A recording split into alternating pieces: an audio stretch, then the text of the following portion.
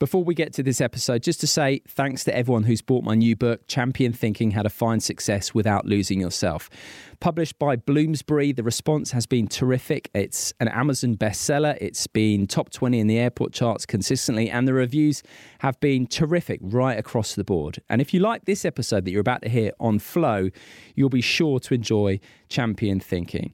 Head to my website, simonmundy.com, or Amazon, Waterstone, Smiths, places like that to get your copy. There's never been a faster or easier way to start your weight loss journey than with PlushCare. PlushCare accepts most insurance plans and gives you online access to board-certified physicians who can prescribe FDA-approved weight loss medications like Wegovy and Zepbound for those who qualify. Take charge of your health and speak with a board-certified physician about a weight loss plan that's right for you. Get started today at plushcare.com/weight loss. That's plushcare.com/weight loss. plushcare.com/weight loss. Quality sleep is essential. That's why the Sleep Number Smart Bed is designed for your ever-evolving sleep needs. Need a bed that's firmer or softer on either side? Helps you sleep at a comfortable temperature? Sleep Number Smart Beds let you individualize your comfort, so you sleep better together. J.D. Power ranks Sleep Number number 1 in customer satisfaction with mattresses purchased in-store. And now, save 40% on the Sleep Number Limited Edition Smart Bed for a limited time. For J.D. Power 2023 award information, visit jdpower.com/awards. Only at Sleep Number stores or sleepnumber.com.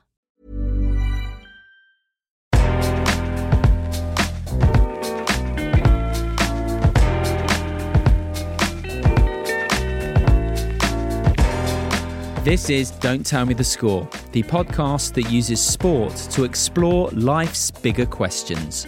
My name is Simon Mundy, and each week I sit down with an expert, from the biggest sporting names in the world to Buddhist monks, neuroscientists, psychologists, and philosophers.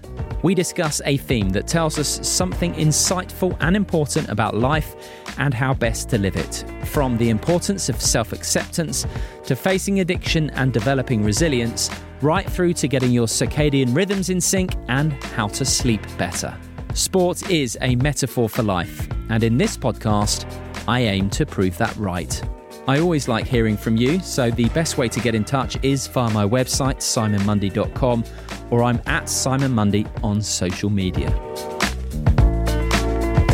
In this episode, I'm talking to one of Britain's greatest ever Olympians, the cyclist Sir Chris Hoy, about confidence.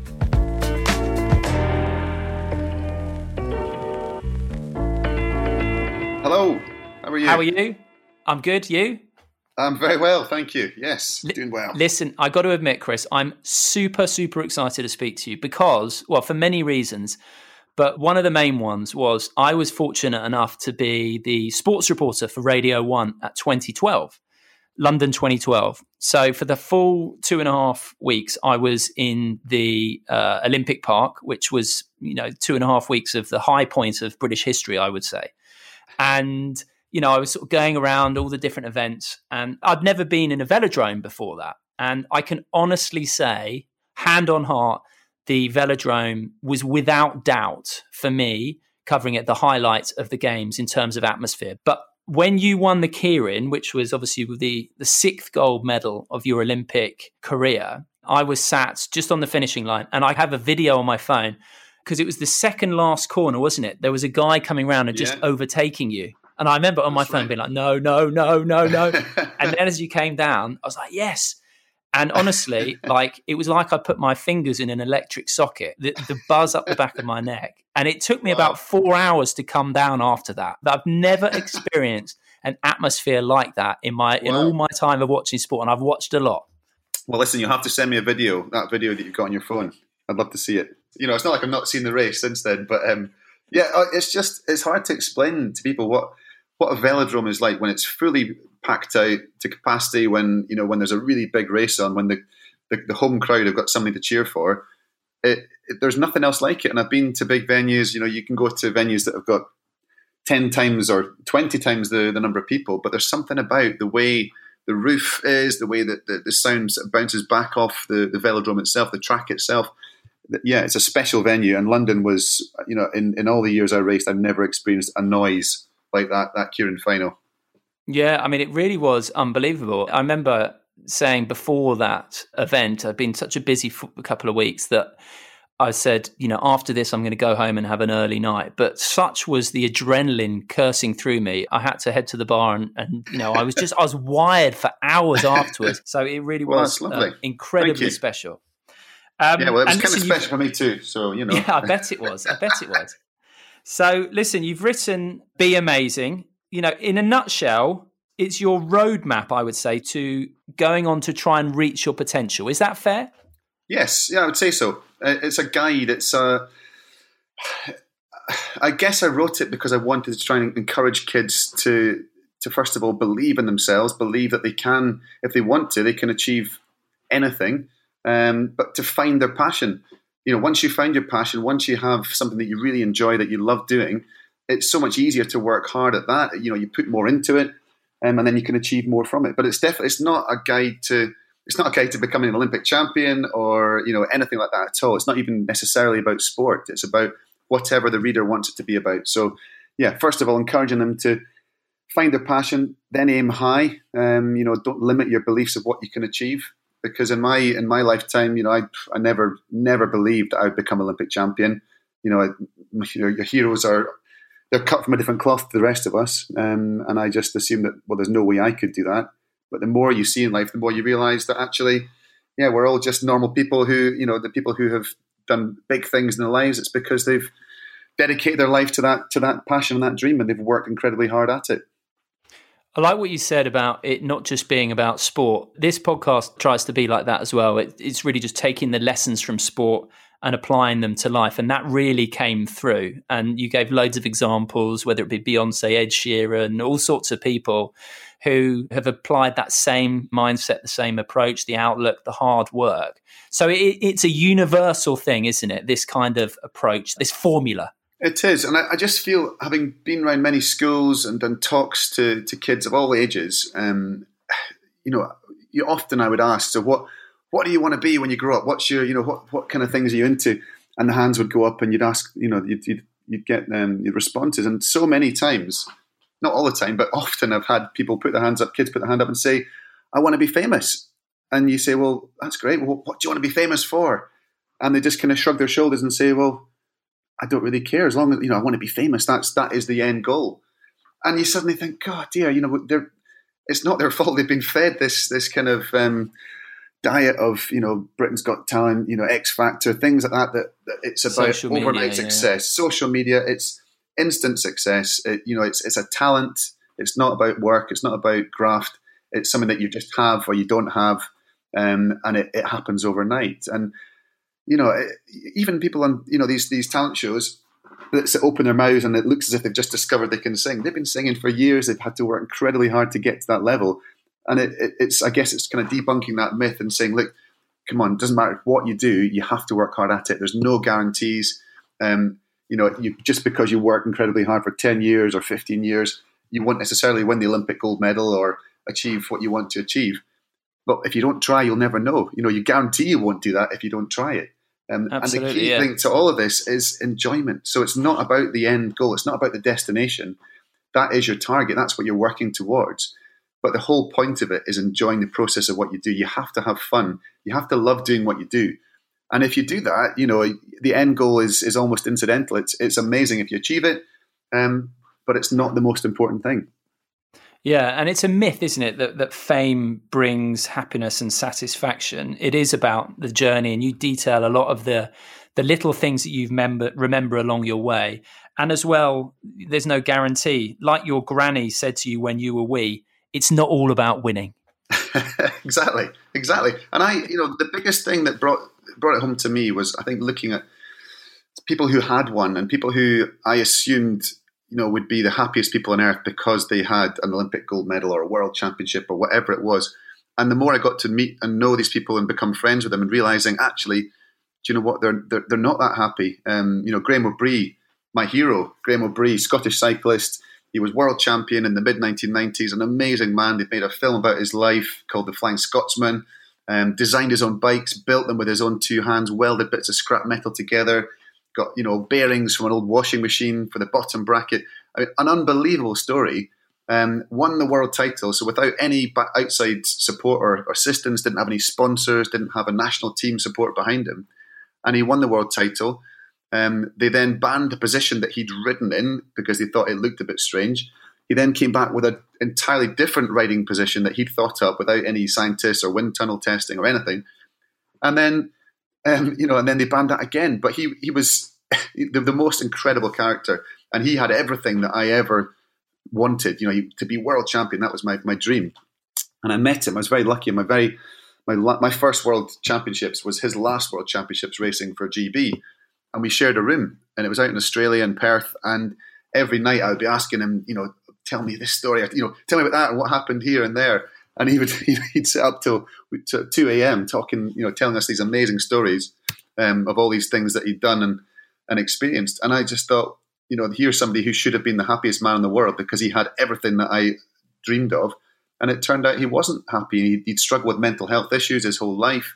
And it was almost, a realization that having that end goal, having the gold medal in your hand, that's not what makes you happy. It's the process of doing what you enjoy. That will make you happy. If you love doing what you do, it just makes every day that bit easier. And it's not saying that every single day will be amazing, that you'll bounce out of bed feeling great every day, because I certainly didn't with my cycling. There were times where you get out of bed and your body's aching, and the last thing you want to do is get back on a velodrome or back in the gym. But on the whole, you love the whole process of what you do. And if you can find something you're passionate about, if you can find something you enjoy, you'll do better at it, but you'll also enjoy it along the way. Yeah, there's this idea, isn't there, that happiness is in the future. When you reach a goal, when you win a competition, when you get a job, when you even find the perfect relationship, whatever it may be, then you will be happy. But the amount of people I've spoken to, and people like Johnny Wilkinson spring to mind after he won the World Cup, realize that isn't the case. So if you're not happy now, why are you going to be happy in the future now? It is about, like you say, enjoying the journey, and you certainly bear that out.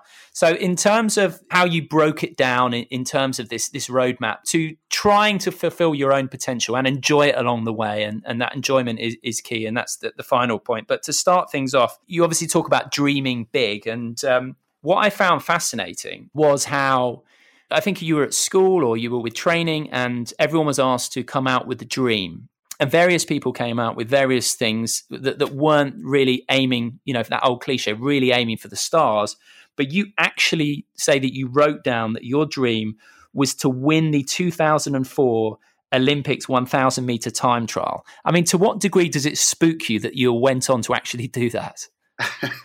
Yeah, it is quite bizarre, really, when you think back. It was at a local cycling club.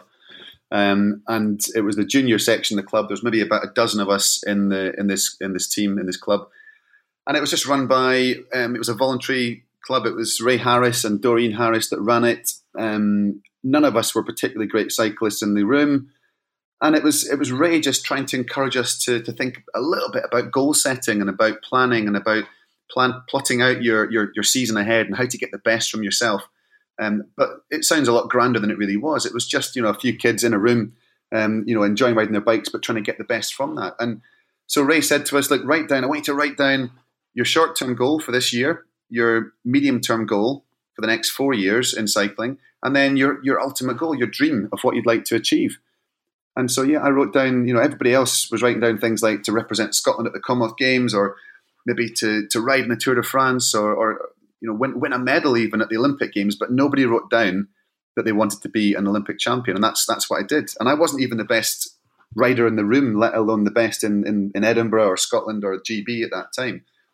But Ray took me seriously, and he said, well, if that really is your goal, and you really do want to, or your dream, and you really do want to achieve it, you've got to map out a little plan, a route to success from where you are now to where you want to get to. And if you do that, and if you have stepping stones, short-term targets to aim for, you don't have to worry about how far off that end goal you are right now, because it can be really daunting when you think, well, I'm so far off it, it's really demoralizing. I'm nowhere near that level yet. It's never going to happen. I may as well give up. But if you have a really short-term target, even a daily target of what you want to get from that training session or whatever it is you're doing, then you don't have to worry about that end goal. It's not, it's like climbing a mountain. You don't keep looking at the summit. You just look at one foot in front of the next, and you just keep doing it. Incredible, though, that you did win it then in 2004, and I'm sure you must have looked back and thought, "Crikey, that's quite something." I'm fortunate enough to, like, Wimbledon was always my thing, and Boris Becker was my hero, and I get to interview him at Wimbledon, was part of the TV coverage there, and I always think back, goodness, my 10-year-old self wouldn't believe it, and would be in ecstasy at the thought that I'm now doing this. But you've taken that to a whole new level. So just quickly, I mean, do you look back and reflect on the fact that you did manage to absolutely achieve that dream that you set out to do, and quite how astounding and almost magical that is? Well, it is, and that's why I'm so passionate about chatting to kids or young people about the fact that if I can do it, there's nothing special about me, but if I can do it, anyone can achieve their dream. And it's, I think it's people kind of go, yeah, whatever. And there's always an excuse why you can't do it, or always a reason why you can't do it, or why you won't do it. But I guess my point is, well, why not? What makes me special? Nothing may be special. I had a lot of, amazing people that I met along the way who helped me and assisted me, and I learned from and inspired me.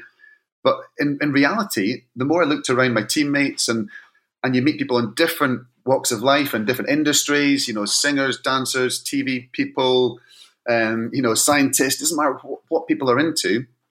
I believe that we're all just ordinary, normal people who have found something that we love doing, and we've pursued it. We've kept going. We haven't given up on it. And there's also this sort of thing that you see the end product, you see the performance at the end, or you see the finished product, and it's polished and it looks easy. You see the person doing it. You watch Usain Bolt running the 100 meters. It looks effortless, and you think, well, people just think he's just born to run. He's just a different breed to everybody else, and he's an amazing sprinter. He still had to train unbelievably hard. He still had to get up in the morning. He still had to go to the gym. He still had to go to the track. He still had to deal with injuries. He's a normal person who was able to run 9.5 seconds or whatever for the 100 meters, but he still had to put the work in.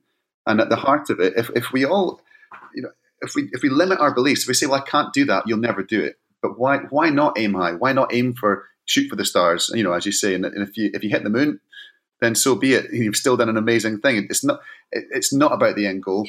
It's about the process and seeing how far you can go. And often you have your dream, you have your target, and life will take you on a slightly different journey, and you might end up actually doing something you enjoy way more, having much more positive experience from that. So, but I believe if you have a positive attitude, if you approach things in the right way, you're giving yourself the best chance of getting the most out of whatever it is you're trying to do.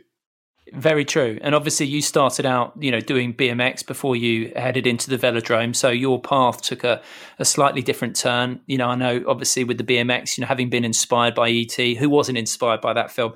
And, you talk about, nothing special about you. Not entirely true. I've seen your thighs in the Lycra. They are very, very, they were quite something. But it really is, like you're saying, jokes aside, it is about those soft skills that anyone can develop, isn't it? So you talk about turning a dream into reality. So that positive attitude. But for example, it's your attitude to things like feedback, to advice, to other people's success, to losing. And you talk about this lovely line, it's always me v me. It's not you v someone else, because everyone develops at different rates. And then there's a couple of little anecdotes that stuck out for me. The BMX semi-final you lost when you were 10, when you learnt a valuable lesson about taking responsibility. But then as well, not knowing how things will pan out. So when they decided after you'd won gold in 2004 to actually scrap the 1,000 meter time trial, and obviously you were gutted and angry and frustrated, all these emotions, because that meant you couldn't defend your gold medal 4 years later in Beijing in 2008. But actually, it ended up being a blessing in disguise, because that enabled you to go on and win 3 golds because you had to adapt. So how you chose to react to what on the face of it was a really, really tough, hard thing for you to be able to deal with. Yeah, and exactly. Life will throw curveballs all the time. You're going to have things that happen that are out with your control that you simply cannot change. So you have 2 choices. You can either moan about it, complain about it, kind of wave the white flag and just take it, or you can say, well, what can I do? What are my options here? and then and try and be as positive as possible. And it doesn't always end up in a positive outcome, but that the example of the kilo being dropped from the Olympic program in 2005 is the biggest one for me. That I would never have chosen to change events. I would never have tried to make that transition at that stage in my career, but I was forced into it. And I thought, well, what's the best thing I can do in this situation? I can either retire. I'm 29 years of age. I've won one gold medal at the Olympic Games. I've been world champion once. That'd be a great career. I'd be delighted with that. But I wasn't ready to retire. I thought, I've still got another games or possibly 2 more games in me. There's a chance of making it to London for the 2012 games. How amazing would that be? Well, let's give it a go. It might not happen, but if you're positive and if you take it on and do everything you can within your powers to be the best you can be, if it doesn't work out, it doesn't work out. You shake the other person's hand that beats you, or you accept the situation. But why not go for it? And I guess I've been very lucky to have positive people around me that have given me this support through my life. And I think the foundation of it all comes from my family. To have parents, grandparents, my sister, my family around me who, I guess, have always been there. It's not been about the end result. It's not like you were racing for somebody else. You always felt as if they were there to support you, win or lose. They would cheer you on. They would commiserate with you if you lost. They would celebrate with you if you won. But it was never, I don't know, I always felt there was this unconditional love and support as my foundation. And then you don't feel that you have the fear of failure that some people have, the feeling of, for their own self-worth, they have to win or they have to be successful just to kind of justify their existence. And I was very lucky to have that support still have that support in my life. It's you still need, you can't do it all on your own. You need to have people around you. And there's a bit in the book talking about that, about building your troop around you, people that you care about, people that will support you. I guess it's recognizing what you have control over. What can you do to directly affect the situation, and what can you not do? Well, don't worry about that. Don't focus on that. Don't dwell on that. Focus on the things that you can change. That unconditional love and support from your family, I think, is really obvious. And actually, I've spoken to a few people, without naming names, who perhaps have had parents who it has been almost living the dream for them. And that's left a bit of a difficult mark for them and, in their life. So having that unconditional love and support really does lay the base for people to be able to go out and be their best self. And reacting to that kilometre time trial being scrapped, whatever it may be, people who let circumstances dictate, it can be easy to be cynical. And obviously you have that sort of visceral emotional reaction in the moment, but then you do get to choose your response. And I just think it's such a good example that in choosing to think, okay, so what do I have to do now? Okay, I've got to learn these new events. And it actually enabled you to go on and be even more successful. So not writing something off as, oh, this is definitively bad. And obviously now with what we're going through with COVID and then people are reassessing their lives, losing jobs or whatever. And on the face of it, of course, these are really traumatic, tough times. But by adopting that approach, you're giving yourself the best chance to perhaps even create a brighter future going forward, which leads actually into my next point that you wrote about under the heading, Go For It. Something that really super impressed me was your knack and your willingness to go out seeking opportunities and getting down and writing letters every evening and getting lots of rejections in terms of trying to get sponsorship to enable you to carry on doing what you wanted to do and what you loved. But eventually finding the CEO of QuickFit, a man who had even been in adverts, as you say. I mean, this is remarkable. So just talk me a little bit through this process and what people can learn from this. Obviously, children and everyone reading the book, but also anyone in the situation we're going through now. There's never been a faster or easier way to start your weight loss journey than with PlushCare. PlushCare accepts most insurance plans and gives you online access to board-certified physicians who can prescribe FDA-approved weight loss medications like Wegovy and Zepbound for those who qualify. Take charge of your health and speak with a board-certified physician about a weight loss plan that's right for you. Get started today at plushcare.com/weight loss. That's plushcare.com/weight loss. plushcare.com/weight loss. There's never been a faster or easier way to start your weight loss journey than with PlushCare. PlushCare accepts most insurance plans and gives you online access to board-certified physicians who can prescribe FDA-approved weight loss medications like Wegovy and Zepbound for those who qualify. Take charge of your health and speak with a board-certified physician about a weight loss plan that's right for you. Get started today at plushcare.com/weight loss. That's plushcare.com/weight loss. plushcare.com/weight loss. Quality sleep is essential. That's why the Sleep Number Smart Bed is designed for your ever-evolving sleep needs. Need a bed that's firmer or softer on either side? Helps you sleep at a comfortable temperature? Sleep Number Smart Beds let you individualize your comfort, so you sleep better together. JD Power ranks Sleep Number number 1 in customer satisfaction with mattresses purchased in-store. And now, save 40% on the Sleep Number Limited Edition Smart Bed for a limited time. For JD Power 2023 award information, visit jdpower.com/awards. Only at Sleep Number stores or sleepnumber.com. Yeah, well, I guess we all start from different places. We all have, varying degrees of head starts or the opposite in life. And, I was very lucky to have a great stable home life, and I had, I felt like I did have a head start in all of this. But at the same time, it came to a point in my BMX career, if you can call it a career, my time racing BMXs as a kid, that it was costing a lot of money. I had to drive from Edinburgh down to usually the sort of Midlands or even the south of England each weekend. Petrol money, staying in bed and breakfast, paying for entry fees, even the bikes, the bits of kit. It wasn't cheap. So my parents were both working really hard, but it got to a stage where we're going to have to get some sort of additional financial support here. Otherwise, you can't keep doing it every weekend. So we sat down and thought, well, how can we fix this? So I started writing letters every night after school. I'd write 2 or 3 letters because it was all handwritten in those days. It wasn't, on computers. And so, before emails, I was writing to all sorts of people and just multiple rejections coming back. Dear Chris, thanks very much. Fantastic to hear you're enjoying your BMX, but sadly, we can't help out in this situation, but maybe in the future. But good luck. I hope it goes well.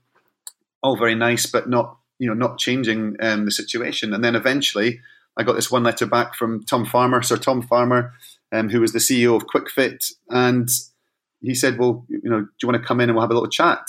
And I thought, well, this is, that's not a no. And I went in with my dad and we sat down, got to go into his big office in Murrayfield in Edinburgh. And he said, so, what can I do for you? And my dad said, well, the thing is, Chris is, he's trying to get to the World Championships for BMX. And he said, whoa, I want to hear the lad speak to me. What? And he turned to me and said, what is it you want? What is it I can do to help you? And I said, well, and I told him about how much I enjoyed riding my bike and what I'd done so far and what I was hoping to do. And that we needed money for petrol and for this and that.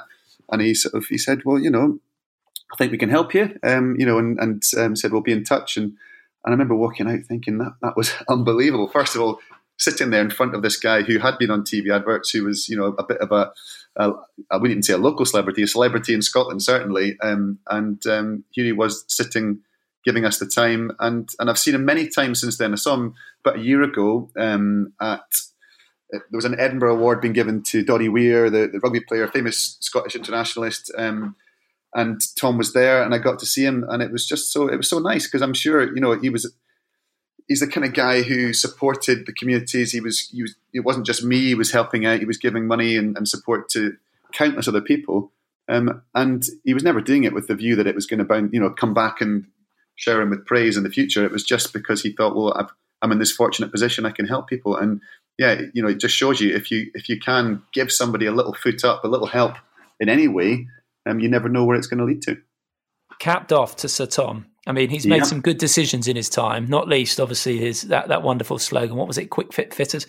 But get better than Quick Fit Fitter. He must be pleased that he backed the right horse in that one. I mean, it shows, doesn't it, that, you do a kind gesture like that. Who knows how it'll end up paying off. But, the rejections you got before you got Sir Tom, giving you the green light and inviting you to come in and speak, they still stung, I imagine, along the way. I don't think they stung. I think I just thought, it was a matter of, well, don't expect, it's not going to happen overnight. So you didn't let it discourage you? No, I'm not going to lie to you and say that I was delighted when you get another one saying, sorry, we can't help. But it was, I thought, well, I didn't expect this to be a short process. I didn't expect to be first letter you write, you're going to get a check through the post. It was a matter of saying, well, just keep going. Eventually, the law of averages, hopefully somebody's going to be able to give you something or, help you in some way. But it certainly, I didn't expect, to get the kind of backing we did from Sir Tom. And it was a game changer because it allowed me to compete that whole season. I got to do the World Championships. I think that was in 1986 in Slough. I did the World Championships there. And I came 10th, which was way beyond what I expected, at that time, age 10. And it was an important part in my life, really, I suppose. So, yeah, a huge thank you to Tom for that.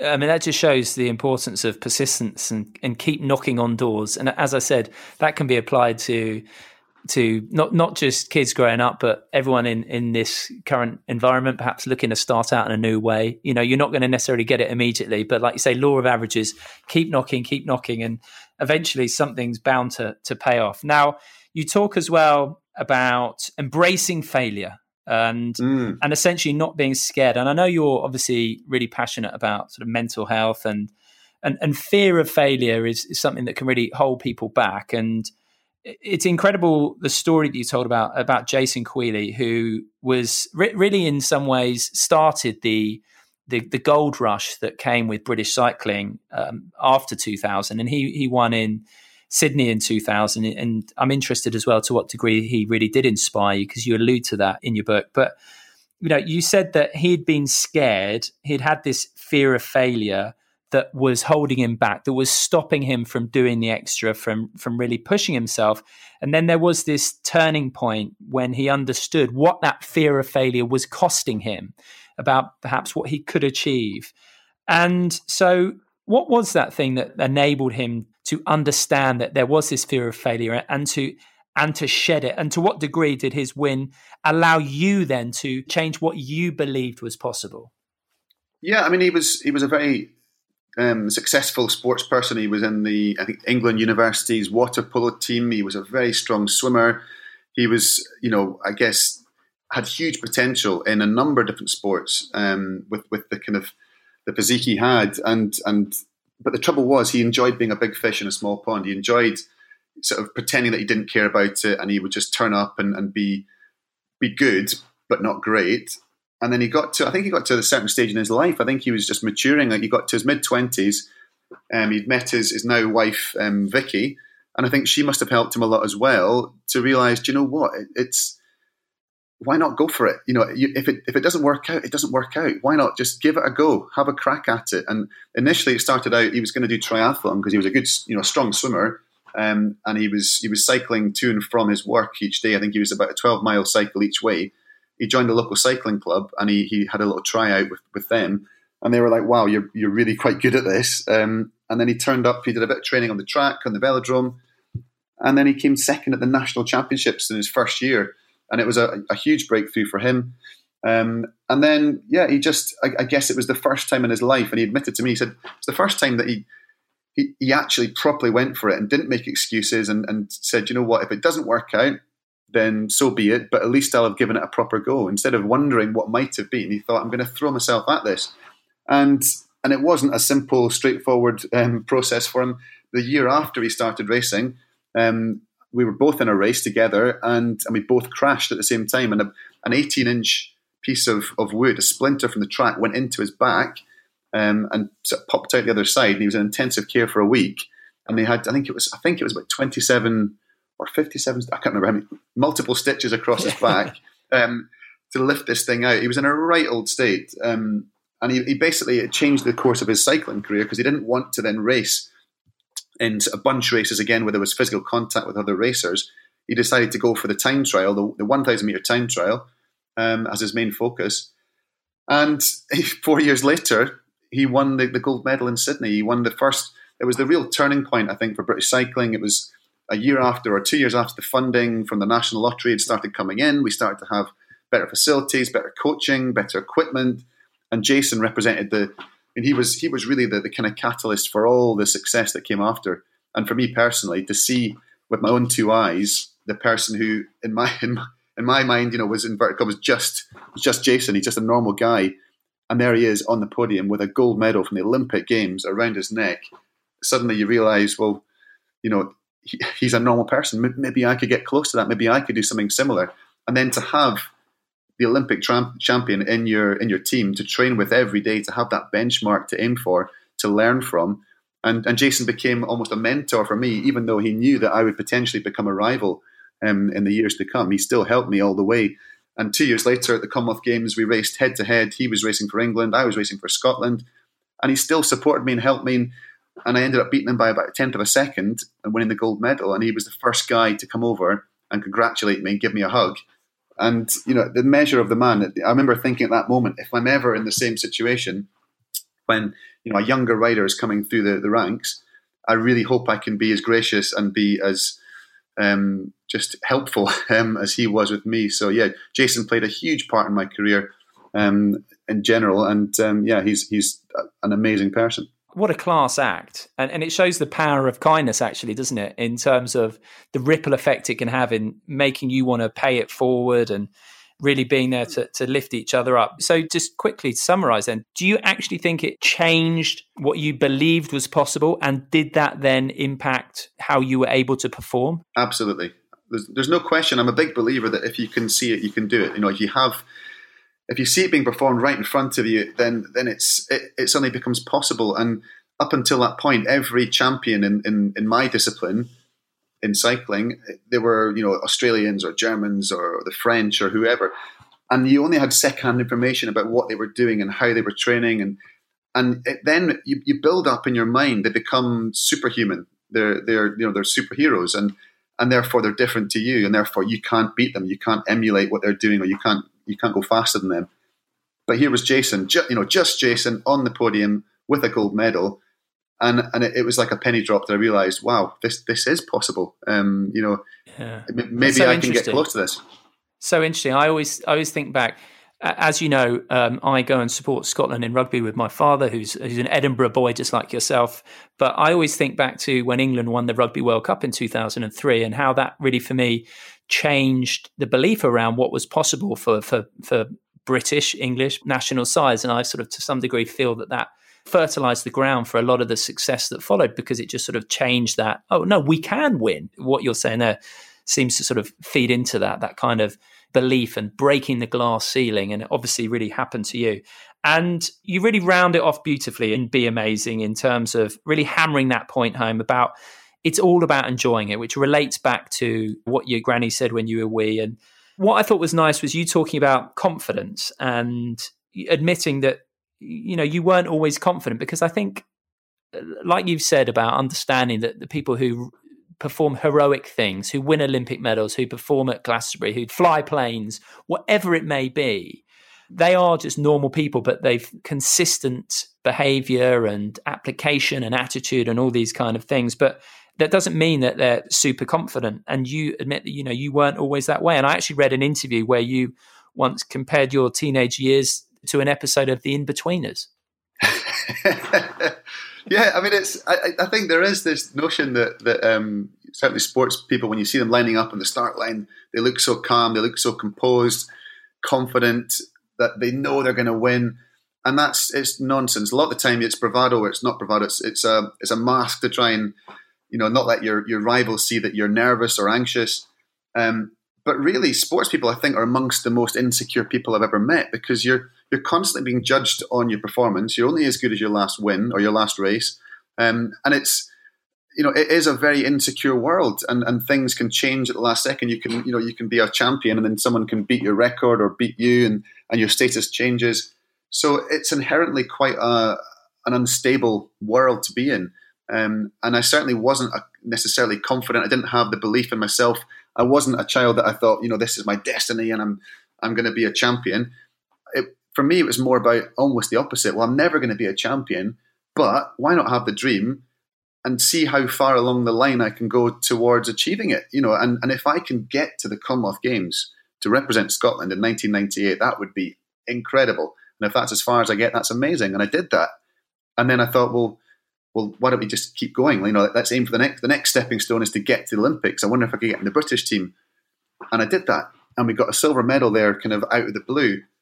And then it's almost when you start each point, each stepping stone, each level you get up to, if that becomes your new baseline, and you think, well, just go a little bit further, just a little bit further. And if you have a plan, and if you have something to aim for, before you know it, you're way past what you think is possible. And then you know it's only when you get to the sort of ripe old age that I'm now, and you can look back and think, God, dear, you know, how did this happen? Because my 10-year-old self would never have dreamt. I mean, literally, this is ridiculous that I'm sitting here chatting about a career where I won 6 Olympic gold medals, because that's the kind of thing that your heroes, you know, Steve Redgrave does.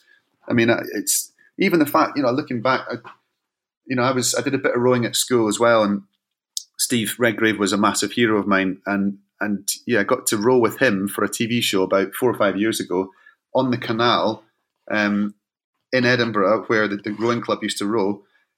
And we were going up and down in a pair, 2 of us together. And I remember thinking it's been, I think it was 20 years since I'd last been up and down on that bit of stretch of water. And here I am in a pairs boat with Steve Redgrave. You know, when I left in 1994, whenever it was, if you told me I was going to come back 20 years later and do this, I'd have just laughed. But not only that, we've got 11 gold medals between us. You know, it was one of these moments you sort of look back and pinch yourself and think, God, how does this happen? And, you know, I am very lucky. I've had so many things happen at just the right time. So many people, situations help me. Nobody can claim credit for everything themselves. Absolutely not. But if you approach things with the right attitude, if you approach them with a plan, and if you do enjoy the process, then you will go way beyond what you ever think is possible. Yeah. Yeah. Do those things that you need to do, the things we've discussed, you know, attitude, application, and who knows where you'll end up, but you don't need that confidence in the first place. And just going back to Jason and that fear of failure, what do you think is the relationship between fear of failure and confidence? I guess it's like Steve Peters was our team psychologist, and he had a massive impact on this latter half of my career, and changed my outlook in life in general as well. And it really helped me to sort of going from being successful in cycling, but not that consistent, to being a lot more consistent, and I guess blocking out the things that were getting in the way, or were impeding my progress. And one of them was the fear of failure.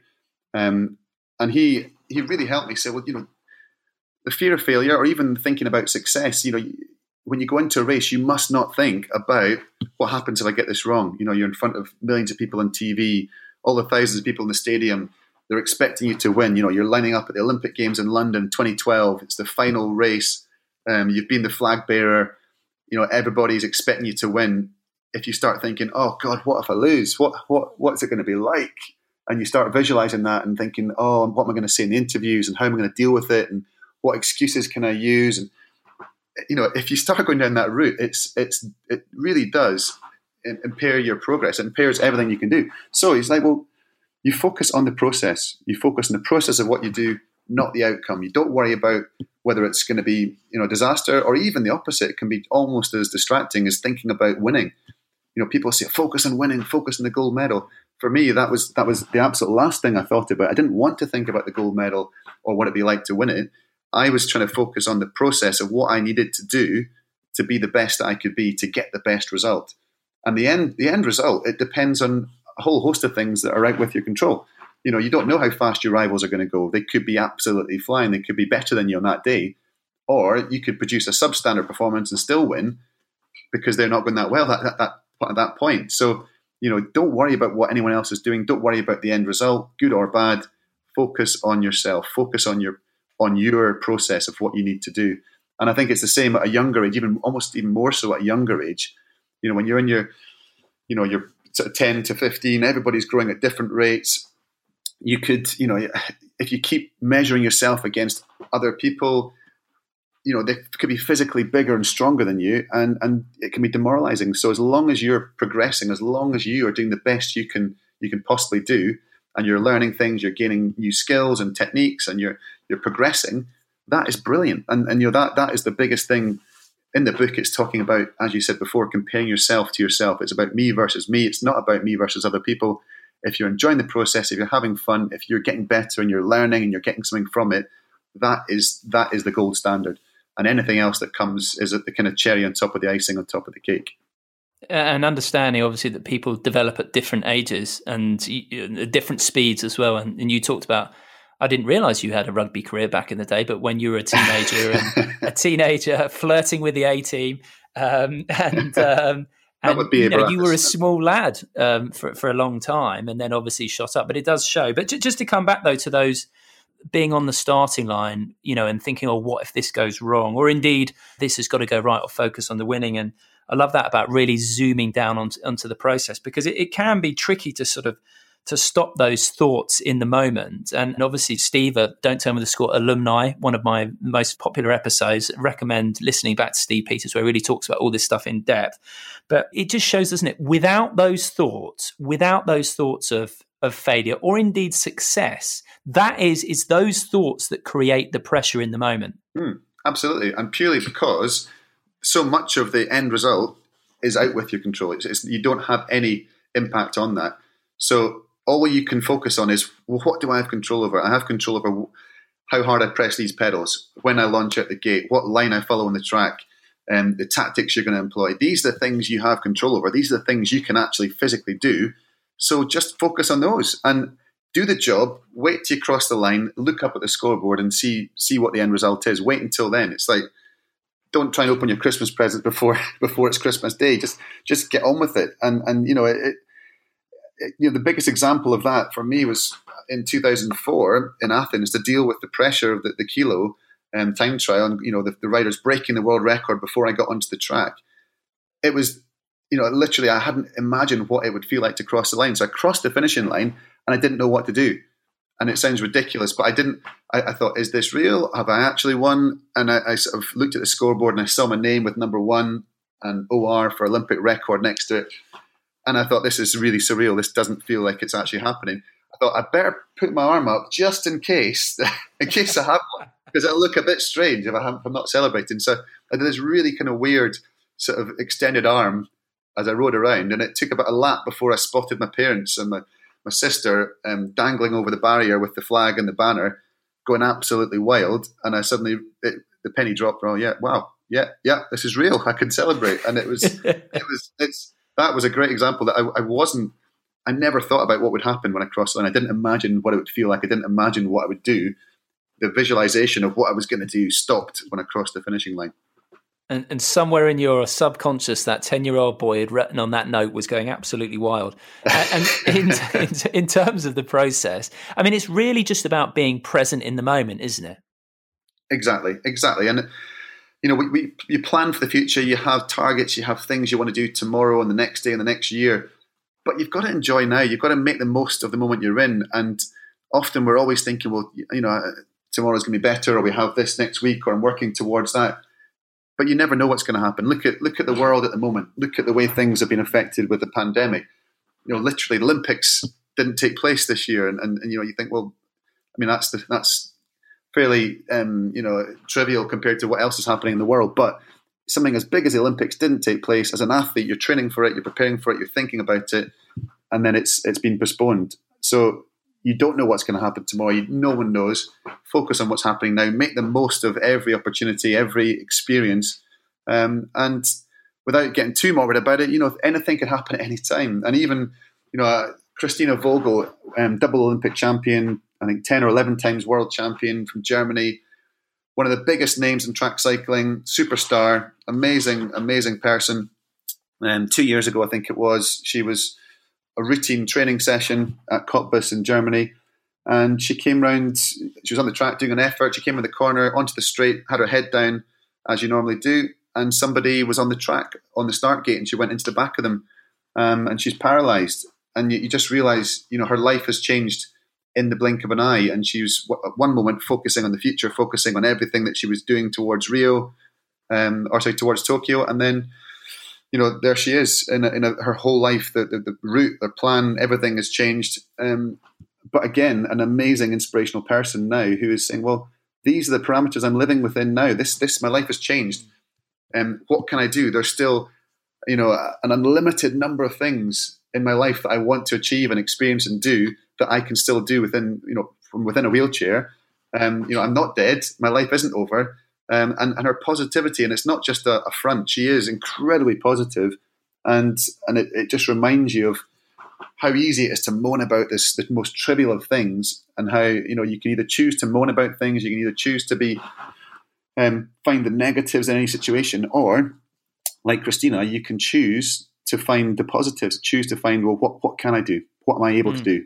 Right, yeah. Brilliant. I haven't done that in my life yet. I want to achieve that. I want to do that. I'm going to experience that, and I can do it. So let's go for it.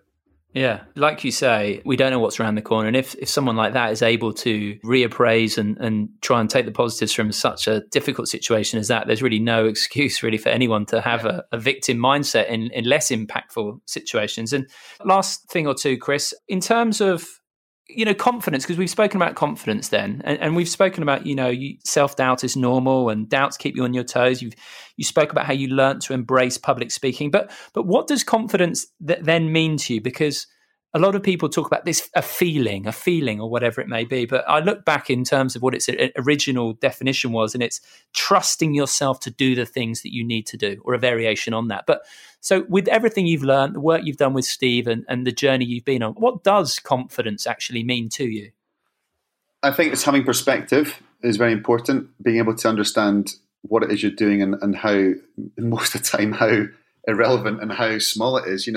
Steve used to remind me, you're riding on a bike in anti-clockwise circles on a wooden track. This isn't life and death. This is not going to change the world. This is an opportunity to enjoy, an opportunity to experience, but you're not saving lives here. And when you kind of realize, actually, yeah, it is just riding a bike, and then you can go in. And that doesn't mean you don't care about it. That doesn't mean to say that you don't have the same passion for it, but it's understanding perspective. You used to talk about the helicopter technique of imagining going up in a helicopter, looking down on the situation that's causing you stress and realizing how small you are in comparison to your town, your country, the whole world, and realizing, do you know what? This is one tiny little thing, and you will get over it. Time will pass. Things will get easier. So when you understand that actually the consequences of getting it right or wrong are not actually that big, then you can start to think, well, why am I doing it? Well, because I enjoy it, because I love it. Right, we'll focus on that, make the most of the opportunity, go out there. Confidence also comes from preparation, I believe, from knowing that you've done the work, that you've done the best you can be, knowing that there might be someone better than you in the day. So, that is life. Life's not always fair. Things don't always go your own way. But if you go in there well prepared, with perspective, to do the best that you can do, and do it justice, and enjoy the process, enjoy what you're doing, then that is all you can do. And if you do that, funnily enough, that often gives you the best result you could get as well. So it's a win-win situation. You enjoy it more, and you tend to do better at it. One of the beautiful paradoxes of life, isn't it? And just the final thing I'll say is that, you give this lovely example of an exercise that Steve Peters shared with you about fast forwarding to the end of your life, and you're there giving advice to your grandkids, and what would you want to share with them? And it wouldn't be about the Olympic gold medals necessarily, although I'm sure they'd get a mention, but it would be about those things, about being your best self, about trying to reach your potential, and everything that we've discussed. So, and I thought that was a really lovely thing for anyone to do, and it can really get you to establish what your values are and what's important to you. Anyway, listen, Chris, it's been an absolute joy talking to you. I thought the book was fantastic. Obviously, great that it's going to be such a valuable tool for young people, but I think any age people could really get something out of it. I certainly did. It's got such a well-mapped route and some powerful tools and ways of looking at things and thinking about things, just universal truism. So congratulations on that.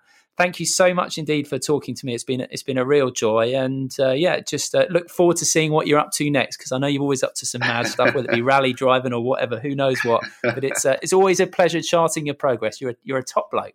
Thank you very much, Simon. I really enjoyed that. Cheers. Thanks very much for listening to this episode of Don't Tell Me the Score. I really hope you enjoyed our conversation, and I would, of course, be delighted to hear your thoughts, ideas and questions. Do get in touch via my website, simonmundy.com. I do really appreciate you listening, and if you could leave a kind rating and review, I would be sincerely grateful. All that remains is for me to say I hope you'll join me again next time. Until then, thank you and goodbye.